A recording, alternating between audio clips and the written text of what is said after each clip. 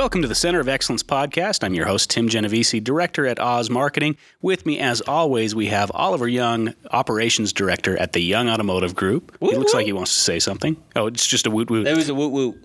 I wanted to get it started with a woot woot. One of the best woot woots in the industry. Fantastic. We also have Brad Taylor, Corporate Trainer at the Center of Excellence, and with us again today, special guest, Travis Holt, General Manager at the Young Ford store in Holt. What's up? Ogden, Utah. Ryan Albert didn't hire him. Nope. That guy. What a shame. He just wasn't buying what you were selling, huh? He wasn't. He was not buying what I was selling, but it taught me a good lesson for the next interview. That's good. That's good. And he crushed it. Well, we certainly hope that your customers are buying what you're selling, and they're seeing things from a slightly different perspective than you are. Brad, why don't you take us through kind of what the customer's seeing? Yeah, for sure. So the majority of our intent and everything we do day in and day out as trainers, as sales professionals, we focus so much on our process and the things that we are doing and the next step and what we must follow. On the flip side of that is the customer and the customer experience. And Oliver, what is the Young Automotive Group mission statement? We take pride in delivering an exceptional customer experience while generating a fiercely loyal following that loves to think young. Boom. That was a roller coaster. You started down, you started low, You went got up to a little ride bit. that roller coaster. That tone and inflection was on point. So the customer is at the center of that mission statement. Mm-hmm. And sometimes we forget that a customer is there and they're going through a similar process as we are. As a matter of fact, the customer process, first off, there has to be some kind of a need. They wouldn't be at our dealerships or on our website or watching our marketing unless they had a need, right? So a need has to exist. The only way we can start to move forward with our process is if we establish some good rapport and we connect with the customer. We call that the like phase of the customer buying process. Next, we have to move into the listen phase and then the believe phase so that they will buy from us phase. So Travis, what's been your experience as far as creating relationships and getting to the point with a customer where you know that they like you? Oliver hit on it, and I don't even think I completely realized it, but it's definitely when they're laughing with you, right? When you maybe have this inside joke on something because you related to something previously in the conversation, which could be just as simply as you both like the vehicle, But I would say that's where it really starts to kick in is when they're laughing with you. And what do you and when you ask with a question like, what do you mean by like? A customer has to like you. What does that mean? That they connect with you, that there's a relationship established. Yeah, absolutely. When I think about it, I'm like, when I go in with somebody, I want to be able to see them and their needs, right, as a salesperson. But also I want to be able to develop something where we actually have common rapport. And we talked about that in the last episode where we have to build that rapport. And that is so crucial in the buying process for the customer. Yeah. And one thing that I saw as kind of a crucial connection is the customer experience or the customer buying process isn't a lot different than just going through a process of learning to trust somebody. So this probably will never happen because I don't think I would go. But Oliver, let's say you asked me to go rock climbing with you. Let's do it, Brad. Am I going to have to like you enough to listen to you that, hey, rock climbing is a good idea? I know that you're passionate about it. You're going to have to you'll sit there and stand on the ground. If you don't like me and you're not going to listen to me, you're just going to stand there and be like, I'm not going.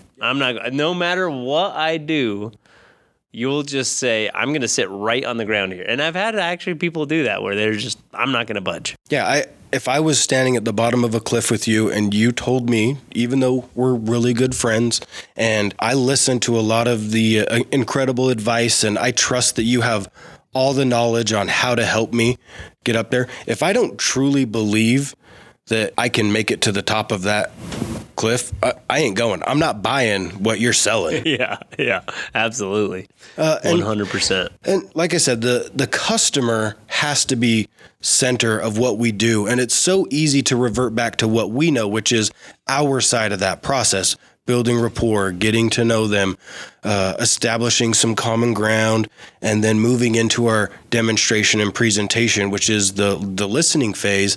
But from a customer standpoint, Travis, what about for you? Like, when's a time when you really began to listen to somebody, when they were either giving you a presentation on a product or even in an interview when you've hired somebody? The biggest thing is always that wherever that connection hits, right? There's got to be some sort of connection that's like, oh my gosh, oh, okay, they really do know about this thing, or they really do care about me, or we really are connected. What's funny is when you think about the times that you didn't listen to the salesperson, right? Because you can go through your head and be like, oh, I didn't listen to that guy at all, right? When did that happen? Now, I can think of a couple times when I was with a salesperson. They were the most knowledgeable people on the planet about the product, and my head was just saying, I'm not listening to you. But it was mostly because I didn't like the person. I didn't trust that they had my best interest at heart, even though they knew a ton about the product that I was looking at. I don't know if you guys have felt that. Oh, absolutely. And a lot of times as a customer, when a salesperson is attempting to establish that trust, a lot of times we feel like we're being sold. Yeah. And we don't actually know if it's factual or truthful information. In the auto industry right now, we're going through a huge inventory shortage. And I know on the sales side, the sales process side, a lot of the salespeople are commenting to customers, hey, there's not a huge abundance of inventory, and this vehicle may not be available when you come back. The customer comes back the next day with intention to buy, and lo and behold, the salesperson was right. There was someone else there ready to buy it. And so as a customer, we need to listen to our salespeople, but that rapport that is established in the like phase is so important. We have to build that common connection so that we will listen. Oh, sorry. Go ahead, Travis. One of the big things with that, the customer didn't listen, but how come the customer didn't listen? So we, as salespeople, didn't do a good enough job at building that relationship so that they trusted us enough. And then they come back the next day and it's sold, and you're like, yep, well, that thing's sold, but we failed them. We failed them. So there's just not much that we can do to influence the customer, to make the customer listen if they just don't like us. Yeah, that's the base. And do you find that in sales, and I haven't sold a lot of stuff, I'm obviously sales noob, but I've done some trainings, I've done some presentations. Do you find that you can see it when that connection is made? You can actually see something change in the customer when that connection is made, and they really actually seem to start to like you? Yeah, body language changes, the type of conversation changes. They start asking you questions, whether it's regarding yourself or the product. They start saying, okay, how about this, this, and that? Because now you can see they care about the words that are coming out of my mouth. So we've established something, right? And you're going to always be establishing more like or more trust, right? And with more of that, you get them to listen more. I don't know if you guys agree with that. Yeah, it's like a first date. You usually know pretty early on in a first date how things are going. One thing, sometimes you just don't get along with people. And I, as a sales guy, had a relationship with a couple other sales guys who had a different personality than me. And if I wasn't jiving with somebody, I went and grabbed one of them, whoever I thought was going to jive better, and say, hey, this guy's going to help you. He's the guy. And that's delivering an exceptional customer experience. Yeah, that's because the customer is absolutely central. Now, a lot of times when you go out there and you think about, again, a process of getting from a need to a purchase, most of the information out there is the process that the sales professional goes through. So when I think of those steps or processes, so if one of the first steps is to be a great listener, and we try to put ourselves on the customer side of it, if you can see that customer is listening intently, guess what? You've made a connection. And if you can see that they are paying attention and validating what you're saying and asking important questions, you know you've made that connection and you're starting to progress. As a sales professional, and then again also as a customer, it's important during that process to remember important information that was relevant to the transaction, relevant to the relationship. Going back to climbing, I think if I was listening intently to you and you taught me how to move from one handhold to the next, that should be something I pay close attention to. Well, and I think you're starting to dig into a really important part because, right, we're saying we've established a connection. Now, how do we get them to listen to us? Well, if I don't know how to climb the route, are you going to listen to me? No. And will it be obvious if I'm like, hey, just search around for a hold there, right? You'd be like, this guy don't know what he's doing. Yeah. I don't know. Tie the rope however you want to. Uh-oh. Right? So it's not only good enough to create the connection, but you also have to be knowledgeable about what you're talking about. Is that where you're kind of driving towards? Yeah, absolutely. Brad? It's the confidence that comes in the way the communication comes through. So to get a customer to listen to you, you have to be a product expert. Because if you don't know what you're talking about, will they listen to you? No. And now, the first 6 months of me selling used cars, I was not confident on presenting used cars. And I could obviously see they didn't want to talk to me because I was like, I don't know, see that black thing under the hood? That's a fire dampener. And it's like, that's the feature I'm trying to really point out. And they're like, this engine's going to catch on fire? It's just being I don't know what to present, and so I don't have confidence. Right?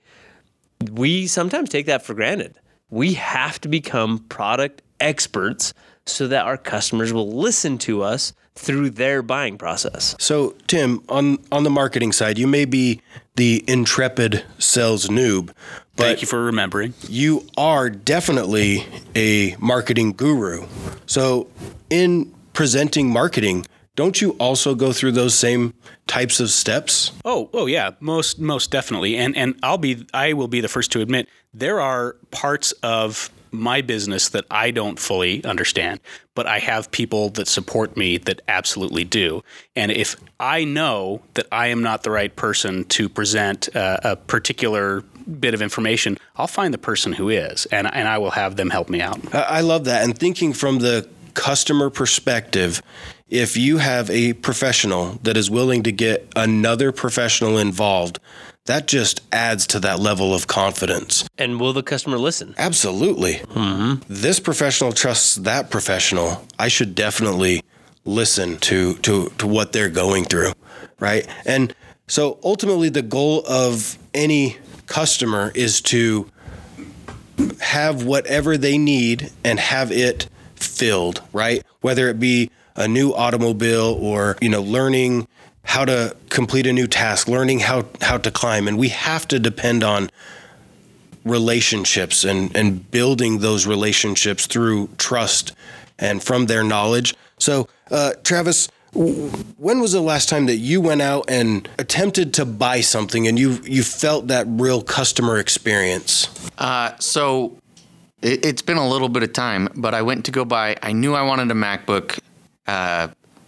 I knew the one I wanted. I wanted the nicest one there was. I walked into the Apple store. The guy started chatting with me. I'm not a people person. I didn't want to sit there and chat with him. A salesperson that's not a people person. Well, I learned. You learned how to be a people person. I learned how to be a people person. Doesn't mean you're a people person. But in my personal life, I still don't like it. So I'm there, and this guy's asking me these questions, and I'm like, dude, come on. I know which one I want. Just let me buy this one. Do you have it available? And he's like, well, what are you using? He just kept persisting and broke me down. We built a relationship and found out that I didn't need to I was able to spend half the money on the MacBook, and it did everything I ever needed it to. So I really didn't need to spend the money on the bigger one. And had he not really tried to build that with me, and then for me to then trust him that he was right, I would have spent double the money on something that I absolutely didn't need. I find that interesting. It's as you were going through that story, you were almost going through the sales process. But then once you were able to put yourself in the position of being a customer of, hey, this is the sales professional. As a customer, I need to listen to this person because I see that they have my best interests, and I need to believe what they're sharing with me. Because, Trav, as you went in there, you were thinking, I'm an expert. I know exactly what I want. I had done research for like 2 months. I knew it was the one I wanted. And then that person allowed you to see he's the expert.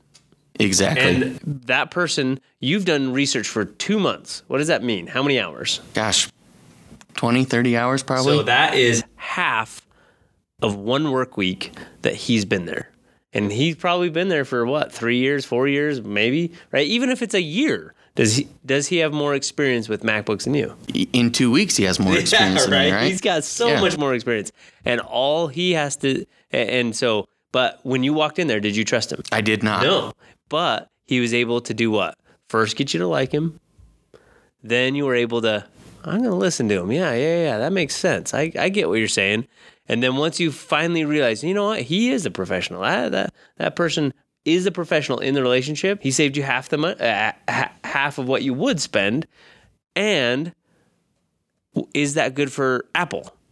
Yeah, because now he has a customer that feels treated rather than I have to do all my research all the time to be able to do any one little thing. Made you a believer. Yep. Yeah, so I continue to find it, very incredible that as sales professionals that we know the sales process, we feel like we have to push so specifically through that process that when it's our turn to be that customer, we don't actually stop and slow down and like the person that we're doing business with, and then listen to the person that is giving us professional information, and then believe that information so that we can buy and ultimately have a better experience. No, I love it. That's fantastic. So do we have an action item this week? Yeah. So for all of you that consistently listen to the podcast and you're here to develop your personal skills, this week, go out and either secret shop somebody or during an experience when you know you need to go out and purchase a new item, go through the customer experience, the customer buying process.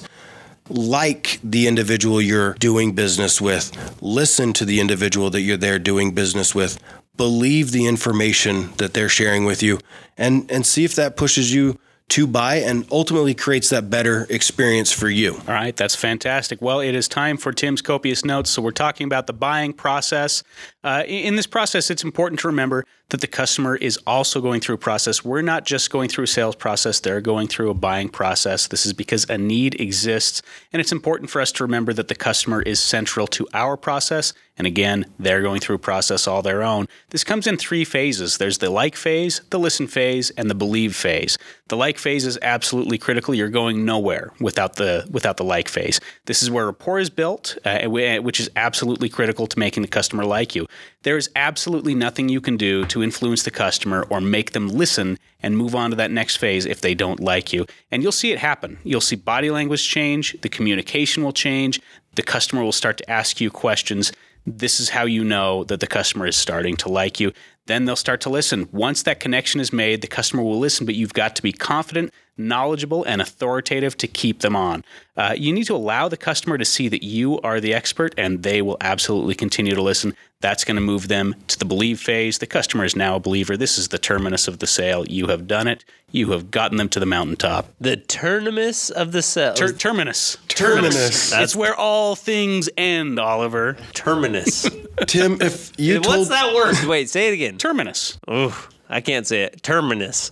That's not coming out right. If I found out later on that Tim was actually a writer for Reader's Digest, it would not surprise me. Those are incredible notes. We're at the terminus of this podcast. We're at the terminus of this podcast. So. Terminus. I can't get that one. I've got an action item for you, Oliver, and that is to go look up the word terminus, get a pronunciation dictionary, and learn how to say it. I got it. Terminus. Well, I want to thank you guys. This has been a fantastic episode. Some really great information here. And for all of those out listening, thank you for listening. Please leave us a review on iTunes if you haven't. Give us some stars. Give us some feedback. If you have questions for us, by all means, send those to us at podcast@youngseaway.com, or throw us ideas for future podcasts with that email address as well. And finally, get this podcast in front of your friends, your family, coworkers. Stalk somebody in the parking lot and just tell them about it if you want to. That's going to help us out a great deal. So thank you so much, and we'll see you all on the next one. Thank you, Tim. Terminus.